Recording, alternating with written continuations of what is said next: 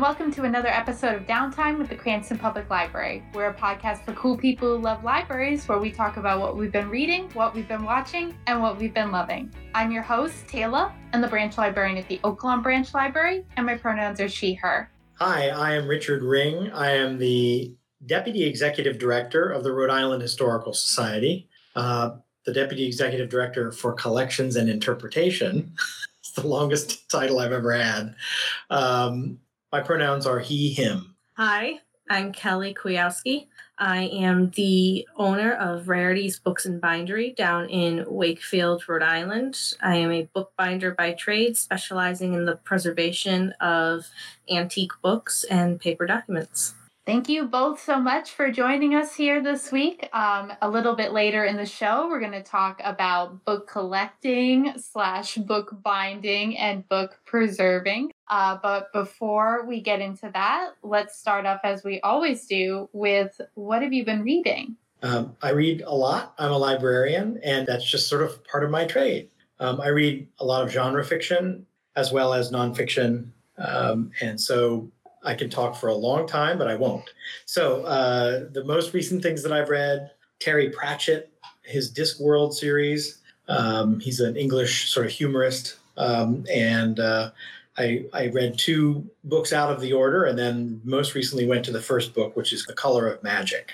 And I also enjoy mysteries, and recently started Archer Mayer's series focused on his detective Joe Gunther. It's set in Vermont. The author is actually an investigator for the Vermont State Medical Examiner's Office. I always find it's really fun to have a fiction author that knows so much about the subject that you really learn. So his first novel, Open Season, I just read and recommend highly. And someone who's going to get that New England vibe, right? Right, exactly. Because sometimes you could tell when people write about New England, but they're not from here. So what about you, Kelly? What have you been reading? So I've been kind of in a bit of a reading funk, trying to get the store open and everything like that. Currently, I'm reading Stephen King, Lisey's Story. I wanted to get into something a little psychological and a little spooky because I love that kind of stuff. And I also just recently finished reading The Lost Girls. It's written by Jordan Wakefield. He is an author here in Rhode Island. He actually lives only a few doors down from my store, so he's one of my local authors that I carry. It's a dark thriller. It's a young adult dark thriller. Very well done, just the right amount of spook to kind of, give you the chills a little bit. It was very well done. So trying to make those like fall spooky vibes happen, even if it's still kind of warm here. Oh yeah.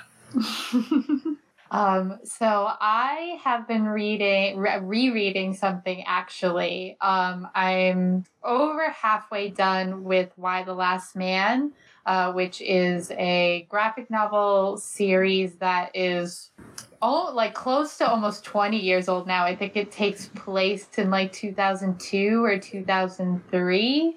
And the premise of it, so warning people who don't want to read about plagues or pandemics while you're in one, maybe skip this one for now. But the premise is that a plague hits the world and all creatures with a Y chromosome suddenly die, except for one young man named Yorick and his capuchin monkey, Ampersand.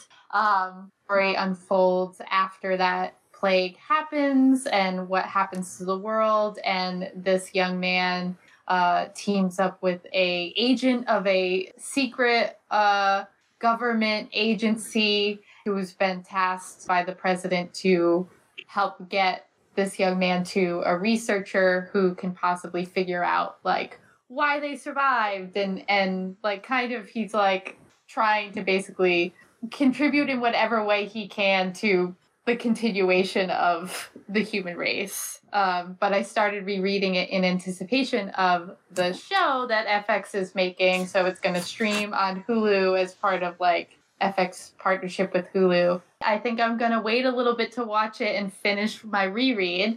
But I'm very excited to see what they do with it because I always felt that the graphic novels were very cinematic. And like sometimes I just get into a groove reading it and it kind of feels like watching a TV show almost. So I'm excited to see what they do with it. I hope they do it justice because I did really enjoy the series the first time and I'm enjoying the reread. So I'm excited to see what they do with the show. That's how I was when they did the miniseries for Good Omens, Neil Gaiman and Terry Pratchett. And it was so good. I was so excited. See, that was one that I never read the book, but I decided to watch the show because I love David Tennant and Michael Sheen. So, and I enjoyed the show, but I have no like frame of reference to compare it to the book. But I've heard most people say that it's a fairly faithful adaptation. I think partially because Neil Gaiman was involved in the script writing. They nailed it really well. And they announced season 2. Oh, I'm getting excited for that one too.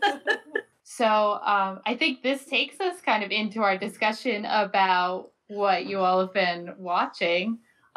So have you guys been watching anything that you've really been enjoying lately? Does The Price is Right count? Yes. I couldn't even tell. My husband did a movie date night here last week for us and had me watch Misery, Stephen King's Misery. We actually watched it during that crazy thunderstorm that came through, so that was a lot of fun. But I think that's really the last thing I've watched. I don't even know. Well, I do belong to a little movie group. We meet every week. The most recent movies we've watched were Far and Away, a 1992 movie, I think, with Tom Cruise and Nicole Kidman. I love the score. It's a Ron Howard film, and it's a John Williams score. And what I love the most about that movie is the scene that they shoot depicting the Oklahoma land rush from 1893. And it's a massive, something like 800 horses and 600 people over a quarter-mile stretch of sound stage, essentially. But it is a really great scene, probably one of the best scenes of depictions of that in film. And the classic movie, The Great Escape, which is one of my favorite sort of classic war films based on a true story. And recently I've been streaming Netflix. I'm a big Lucifer fan, so I just particularly I'm totally there for Angels and Demons. So, that's cool. Yeah, my mom's been watching it, and it seems like almost every time we talk, she'll be like, I don't want to keep pestering you about watching the show, but like, it's so good. And the new season of the final season of that just came out like last week, right? Right. I just recently watched season 5 and then season 6 just came out. And I have to say that it's gotten quite campy, but I don't mind that either. So it's sometimes that's definitely fun. Not taking itself too seriously. Yeah, I know my mom was like, even if you don't watch the show, you should go and watch the musical episode that they did because it's so good and it's so funny. So yeah, it seems like towards the end they were having a lot of fun with making that show. Yeah. I've kind of been on the same shows a lot recently, so don't have a lot new to add there, but I have watched some new movies. So one of the movies that I watched fairly recently is Bad Times at the El Royale. Jeff Bridges was in it, and the guy from Mad Men, that name escapes me, he was in it. And Dakota Johnson was in it, but it was set in like the late 60s, early 70s. At this hotel that's half in Nevada and half in California.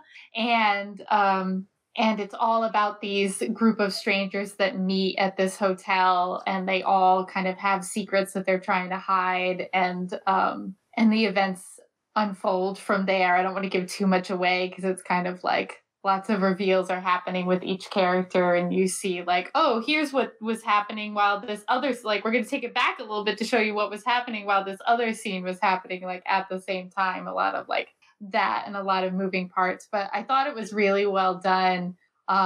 It had like a lot of music in it from the time, and I just thought it was really interesting. All the characters had like a really compelling story, even if they weren't super likable because, you know, some of the things they had to hide weren't always the best things that they did. It still, you still felt a lot of sympathy for them and the things that they had went through. So it's a really interesting watch if anyone is looking for something that like has some pretty big stars in it, but I don't think got as much attention as maybe it could have.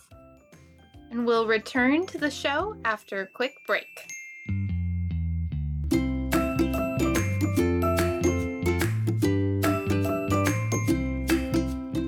Looking for a movie to watch? Kanopy has over 30,000 feature films and documentaries for you to stream for free.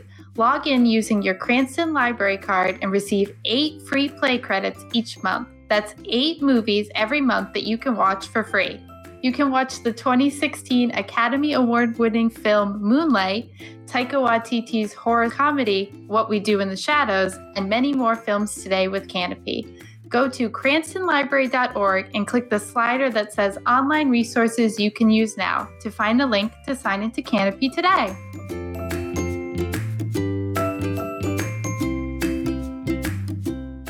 Cranston Public Library is pleased to bring poetry to our patrons, all without leaving the comfort of home. No internet, computer, or smartphone required. A recorded poem read by a CPL staff member will be available every Tuesday afternoon. To listen, call 401-900-1090 and be sure to check back weekly to hear what's new. For more information about this service, please visit cranstonlibrary.org/ontheline.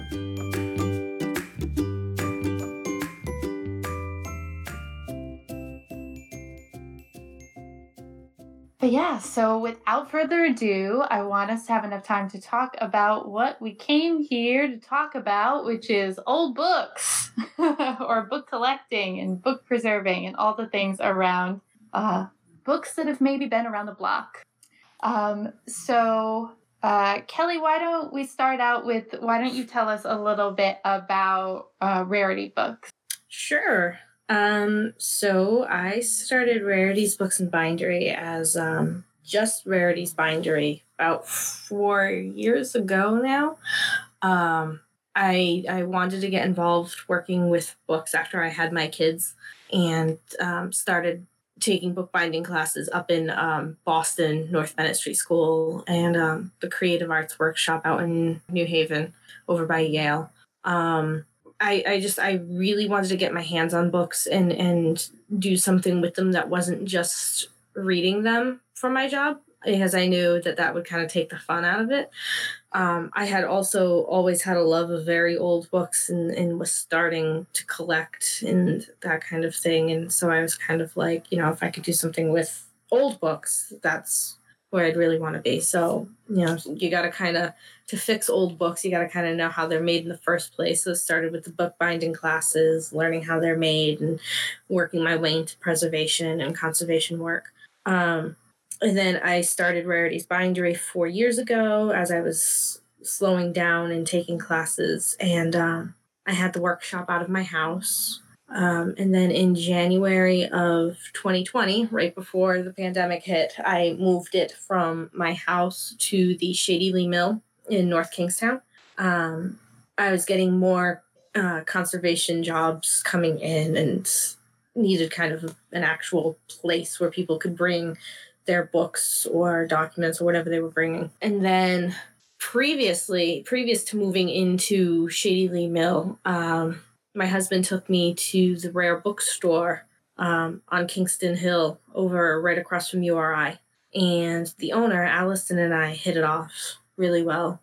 And a few months later, it was actually right before I moved into Shady Lee's, she contacted me asking if I wanted to learn the art of the rare book world and dealing in rare books and use gently loved. I don't like the term used books, but gently loved books and things like that. And so she closed her store in 2020 because of the pandemic, and she spent the time really just taking me under her wing and training me. And recently, as we were planning to reopen the store, we were told that the owner of the building, of the Kingston Hill building, was looking to sell. So I found a location on Main Street in downtown Wakefield. that is adjacent to a cafe, which is awesome because coffee and books, perfect. And I ended up moving the bookstore there, and pretty much running it as mine now, as Rarity's Books and Bindery, instead, as she's going into her retirement now since they sold the building and whatnot. So now it's a little bit of everything: rare books, antique books, vintage books, book repairs, documents, maps, prints, you name it. It's what I'm working with there now. And so the bindery part of your business, are most of your clients just people looking who have like regular everyday people looking to repair a book or a handful of books, or is it more like organizations that are looking to preserve? It's mostly individual people with family heirlooms. I get a lot of family Bibles that have, traveled over generations from one family member to another, to another, to another. I don't get a lot of organizations. It's, I offer my services to organizations frequently at, a lower cost, especially nonprofits, because this is history. This is their history and it needs to be preserved. Unfortunately, bookbinding in general is not the most affordable thing in the world, depending on the age of the book, the size of the book, the damage of the book. There really needs to be a lot of sentimental value in the item, and I got a lot of families that have that. A lot of families who recognize the importance of the heirloom that they have and whatnot. So it is mostly individual people. I think that touches on something, and Richard probably has a lot to add to this, but touches on something that a lot of people, I think, don't understand about books, is that books do have a lifespan, and they're kind of like the books themselves as artifacts were kind of made to be disposable in a sense, because to preserve that information, you just print more books. I don't know. Am I digging myself in a hole that historical people are like, oh, no, this is such a public librarian perspective. I'm sorry. Because a lot of the stuff we see isn't worth any. I guess the actual physical book isn't worth anything. The content of the book is worth so much.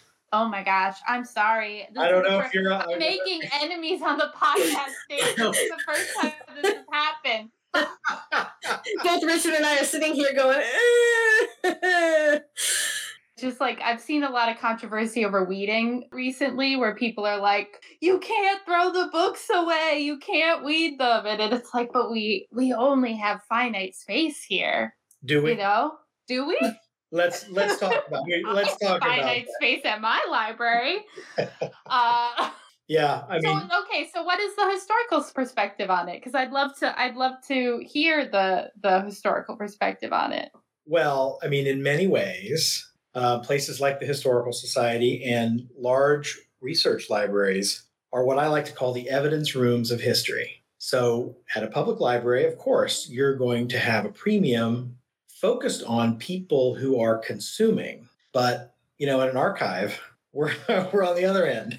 Yeah. I mean, I would say 90% of our readers look at 20% of our items. And that's true in large university settings. So, I mean, if it's okay, I'll just give a little bit of my background, and then I'll get into this because it's very interesting. So I went into this sort of as an English major, wanting to be a English professor, but then realizing that I didn't like the kind of scholarship that I was asked to do, and so one of my professors said, "Why don't you try libraries? I think you're all about books and et cetera." And this is pre-internet. For the most part. So, it was right edge. It's the early 90s, right? So I'm at Ohio State. My professor says, I want you to talk to this curator in Indiana of rare books. I talked to him. I decided to go to get my master's in library science at Indiana, and my first job, and that was a wonderful experience. I mean, When you have 7 floors of rare books, including a Gutenberg Bible, 4 folios of Shakespeare, all of the rarities that you can possibly imagine, basically bought by this, by one of the Lilly, Lilly Pharmaceuticals, Lilly family. So he had money, he had time, he had, lots of people helping him choose the right sort of books, quote unquote, in the 40s and 50s. So anyway, lots of wonderful things. So my first job was at the John Carter Brown Library at Brown University. And so I was there for 10 years. I was then at the Providence Public Library Special Collections for 3 years. And then at the head curator at Trinity College in Hartford, which has a wonderful collection of rare books, over 200,000 volumes, such a huge collection for such a small school. And then recently in 2017, for the last 4 years, I've been at the Historical Society. So lots of different institutions collecting for basically some institutions with quite a lot of money, some and a very tight focus, a collecting focus, some with lesser and more general. And so that's, I kind of come to it from an institutional perspective. And all of that is fascinating because who are you collecting rare books for? For the most part, most of my career, I've been collecting for research and scholarship, and that's generally the case. But most private collectors collect for their passion. They collect, and that really is and should be the case. Some people have asked me, well, should I collect books or rare items as an investment? And I say, well, absolutely not. If you want a vehicle for money, books, art, that is not the way to go. Do it for the love, because chances are the fashions of today will be different when you're ready to sell them. So unless you're buying the highest end material, and even then it's no guarantee. I mean, Kelly mentioned Stephen King. Stephen King first editions in the 80s were skyrocketing. Now I'm not so sure. I don't know. Yeah, I think that was more what I was trying to get at, is like a lot of people come into it thinking that there's like a lot of more monetary value assigned to certain things than there is. And so Kelly's saying about there needing to be a lot of sentimental value behind it for it to be worth putting in the investment to have something rebound or repaired or anything like that is more what I was trying to get at with my earlier statement. But and I'll throw in there too that, a lot of times the age of a book has nothing to do with it either, has nothing to do with value. I have books in the store that are early 1700s to mid 1700s, and I have people who come in and they'll say, okay, what's the oldest book you have in here? And I say, if I remember correctly, it's 1711. And they're like, oh, that must be worth a lot of money. I'm like, no, it's $40. It's not a popular topic. You're looking at so many different variables of what makes a book valuable. There's so many different, whereas I have a book that's from 1970. So that's relatively new, but it was illustrated. It's a Bible, and it was illustrated by Salvador Dali while he was still alive. And so that right there is going to get quite a few more dollars than the 1711 that's beautiful and smells great and it looks gorgeous, but it's not a topic of value. And the earliest books are generally in languages that most people can't read. So sure, you can have a 15th or 16th or 17th century book, but if it's in Latin or Dutch or Greek, then it becomes this object that if you know a lot about it and you can talk about it, that kind of has some value. But if you can't interact with it in any meaningful way, then the value goes down. Unless it is, again, some icon, it's iconic value. Yeah. Anybody know anyone who can read Gothic German? I've got a set for you in the store right now, but it's Gothic German. I don't, it is what it is. You find there are people out there for everything, and you find that in the book world too. There are people out there for everything. So it's just a matter of finding them and finding that niche. And we often get talking about finding those and the effort that it takes and the labor, and that's what you pay your dealers for, and that's what they do. People say to me all the time, well, I've got all of this stuff that my grandfather, grandmother, whatever, I mean, somebody dies, somebody gets divorced, but mostly it's death that generates a lot of material and they say, well, it must be worth something to somebody. And of course, it probably is. But you have to figure how much time it's going to take you to find those somebodies at the right time. It's not even finding them. It's finding them when they're ready for the material. Mm-hmm. That's the challenge. Mm-hmm. So what do you say to people who come to the Historical Society looking for guidance about their own personal collecting or collection?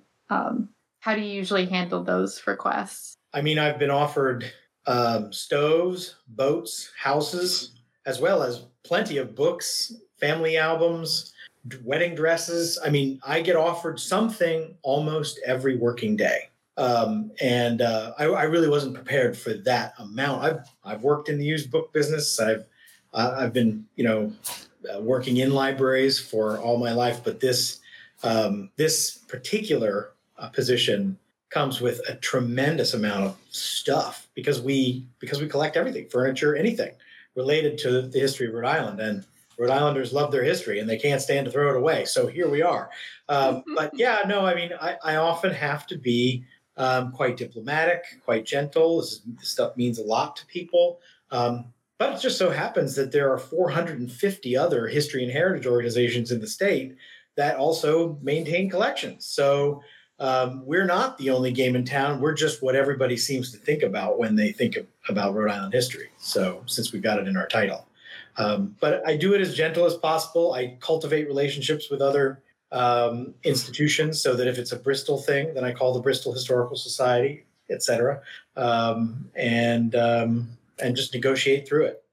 What is like the most interesting thing that you've had someone donate that you actually were like, yes, this is a good, it should be included in our collection? There's a lot of stuff. The thing that pops up immediately in my head is this guy who bought a house and found in the house folio that's about, almost 2 feet tall.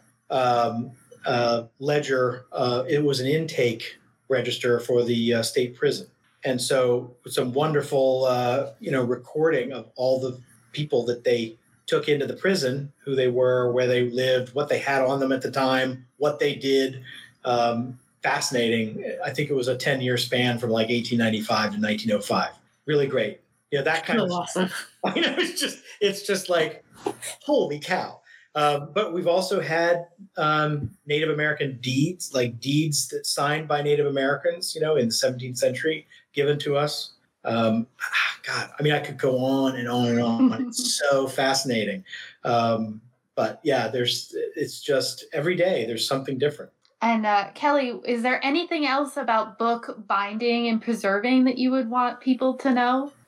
There's a lot to know about book binding and preserving and conservation. It is a very lost art form that is somewhat starting to make itself known again and make a comeback. But it's also something that is very delicate, very time consuming, and in a lot of cases very tedious. I'm booking out into January right now because I only take 3 jobs on a month because there's supplies, very specific supplies needed for this Bible as opposed to that Bible, to this type of leather as opposed to that type of leather. So with all these different aspects that go into it, it can be fairly mind-boggling. And that's where the time, the patience, the finances all end up needing to kind of meet and take part in figuring out how we're going to do this, how are we going to make it work. One simple repair could cost $150 and take 2 hours to do. A more detailed one, it can go up into the thousands, and it can take weeks to months to do, depending on the damage and depending on the age and the materials. It's a vast study and it's a vast practice. I mean, you gotta love it though. I do. I love it. It's, It's true. I mean, it's one of the last great handcraft, sort of hand labor intensive. I have nothing but respect for bookbinders, and I wish institutions did more bookbinding. It just doesn't make sense with the volume of material that we have to, we'd have to employ scores of binders at quite a lot of money. And the fact of the matter is that for the most part, we're not, at least in special collections, the kind of wear and tear that generally happens to a normal book doesn't happen in our areas. And when you rebind a book, there's some physical information that's lost. Now, sometimes that it doesn't matter, because if it's a 17th century book and a 19th century binding, well then, unless you want to keep the 19th century binding for some reason, like the time that I acquired a second folio of Shakespeare that really needed to be rebound, that was a $5,000 job. And it was pretty intense, but it was worth it because I wanted students at Trinity to use it. I wanted to teach with it, but, that kind of care is really a boutique kind of a service at this point. Maybe I should change the name to Rarities Books and Boutique. How about some people might think you sell clothes or something. How about a book boutique? Send your book to the boutique. Yeah, it's a spa for books. Exactly, a spa day for your book. Richard, we might be onto something here. I think we need to talk more. That would be a lot of fun. So, Richard, is there anything else that you want people to know about the work that you do at the Historical Society? Honestly, I'm more interested in what kinds of books Kelly has dealt with and worked with, and what's the weirdest book you had to work with? I haven't come across really weird yet, because I personally myself am very weird. I would love to get my hands on one of the ones up in Boston that's bound in human flesh at some point. Why go to Boston? You can go to Providence. They've got at least one or two of them at the John Hay Library. Yeah, I thought they did too. I could, yeah. At some point, I'd love to do that. So I haven't really gotten anything weird. I think one of my most favorite ones, it was a family Bible, and it had just completely fallen apart. So it was a full rebind. And it was one of my first jobs too. And that was pretty amazing. I get most of the repairs that I get because I like to practice conservation over restoration. So if you bring me the book and it has the original covers and they're still usable and it just needs a new spine, I'm going to use those covers and I'm going to color match best to my ability to make the new spine and keep as much original as possible. So, there hasn't really been anything too crazy or out of the ordinary. One of my favorite was actually a Quaker book of minutes from the early 1800s that just needed a little bit of TLC, a little bit of cleaning. That was fascinating, flipping through that. And another one was actually, believe it or not, it was actually a box that I made because with preservation, I do make enclosures for books, documents, etc. And I had one woman bring me her grandmother's book that she actually painted herself and designed all the artwork and everything when she was in high school. And it was the coolest box I think I ever made because I made it so that the top actually had a window. So she could still leave the box out, so it could still be displayed on the coffee table, but you could still see the book, not just the box. And that was, I think, I'm not a huge fan of box making, but that one I really liked. Yeah, when I was at Trinity College, we had bought a beautiful set of original watercolors. They were actually painted. They were birds because when you work for institutions, often you will have funds for very specific types of books. Donors will give you money to buy specific types of books. So we had an ornithology collection and we had an endowment. And so these were gorgeous small paintings, but they were actually not on paper, but on incredibly thin slices of wood. And so they were so thin that if you held them in your hand, they started curling because of the heat in your hand. Wow. And so exactly. And so they were gorgeous paintings. We had to stabilize them in some way that we could use them. And so we had a binder, a box maker, make up this system of little, she basically matted them. But in these sort of reversible, do everything reversible if you're in conservation, et cetera. And it was just gorgeously done. And just really wonderful, but you couldn't handle them. You just couldn't handle them because they were too delicate. Yeah, I get a lot of items that come in that I have to explain to their owners that yes, I can do the repair and I can put it back together. It's still going to be fragile. I mean, if you were 300 years old, 200 years old, and you needed something fixed, you were still going to be fragile too. It's no different when it's a book or a box or any of that. And yet it's amazing what they can do, people who have lots and lots of institutions who have lots and lots of money. Apparently there is a machine that can split a piece of paper 17 times edgewise. That to me is just amazing. Those kinds of technologies, the bigger universities and the bigger conservation labs can do mind-blowing things. Well, I know that we probably could talk about rare books and book preservation and repair for hours more, but I want to be respectful of both of yours time. So we will wrap up with a segment I call The Last Chapter, where we talk about a library or bookish related question, just to chat about it a little bit. And so I thought that both of you, if you don't, that's fine. But if both of you might have interesting answers to this question, which is, what is the last book that you bought? I don't know. I buy them by the stack as well. Kelly just showed us a nightstand pile that rivals even the highest mine has ever gotten.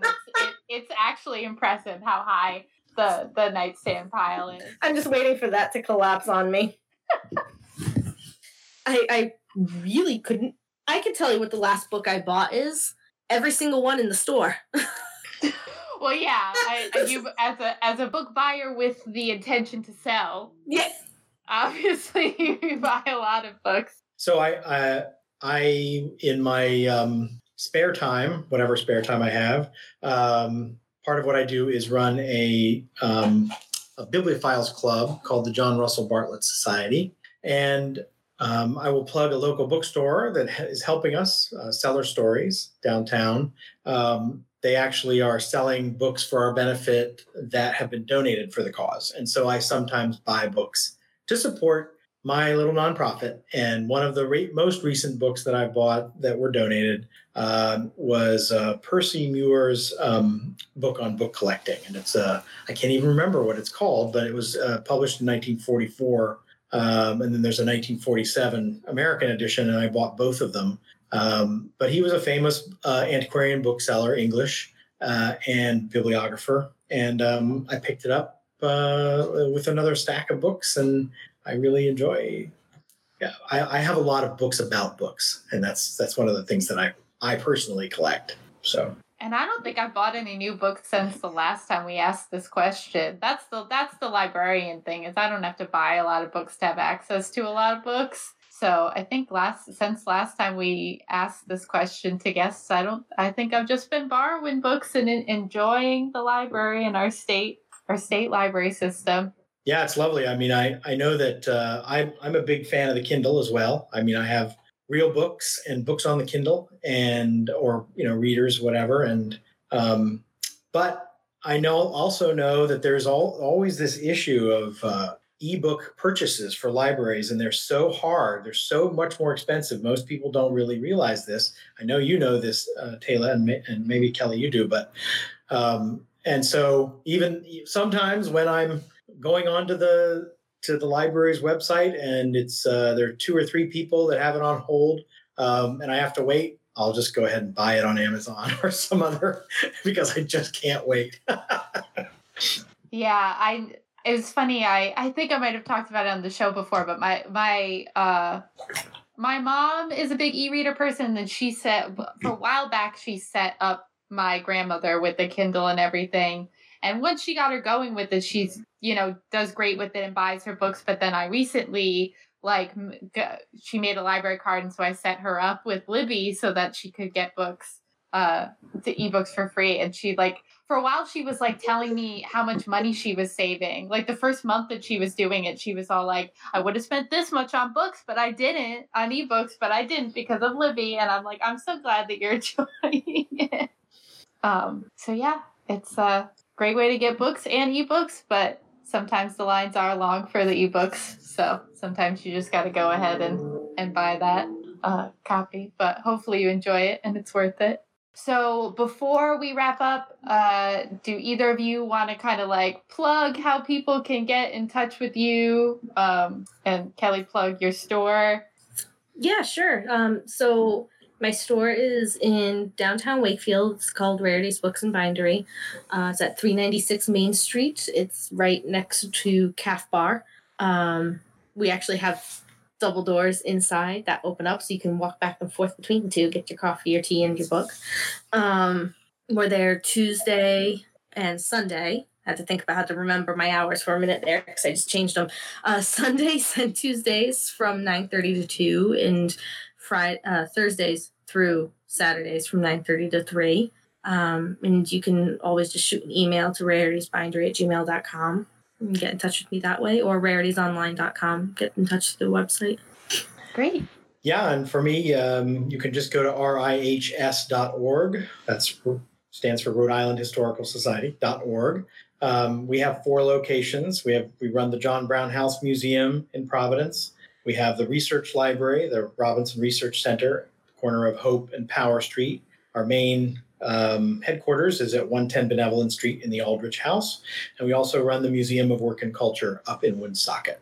Fantastic. So thank you both for joining me, and thank you everyone for listening. If you want to reach out to us here at Downtime, you can do that by shooting us an email at downtime@cranstonlibrary.org. And now you can reach out to us via social media with the hashtag DowntimeCPL. If you're feeling generous, please rate and review the show on Apple Podcasts or wherever you get your podcasts, because it helps people find the show. And thank you again for listening. This has been another episode of Downtime. Downtime is a project of the Cranston Public Library and is produced by Zach Berger, Martha Boxenbaum, Robin Nizio, and me, Taylor Cardillo. Audio engineering by Dave Bartos.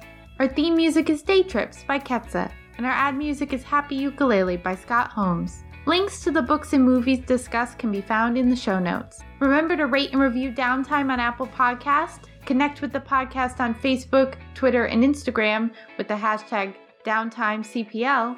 And if there's something you'd like to hear on the show, send an email to downtime@cranstonlibrary.org. Join us next week for more Downtime.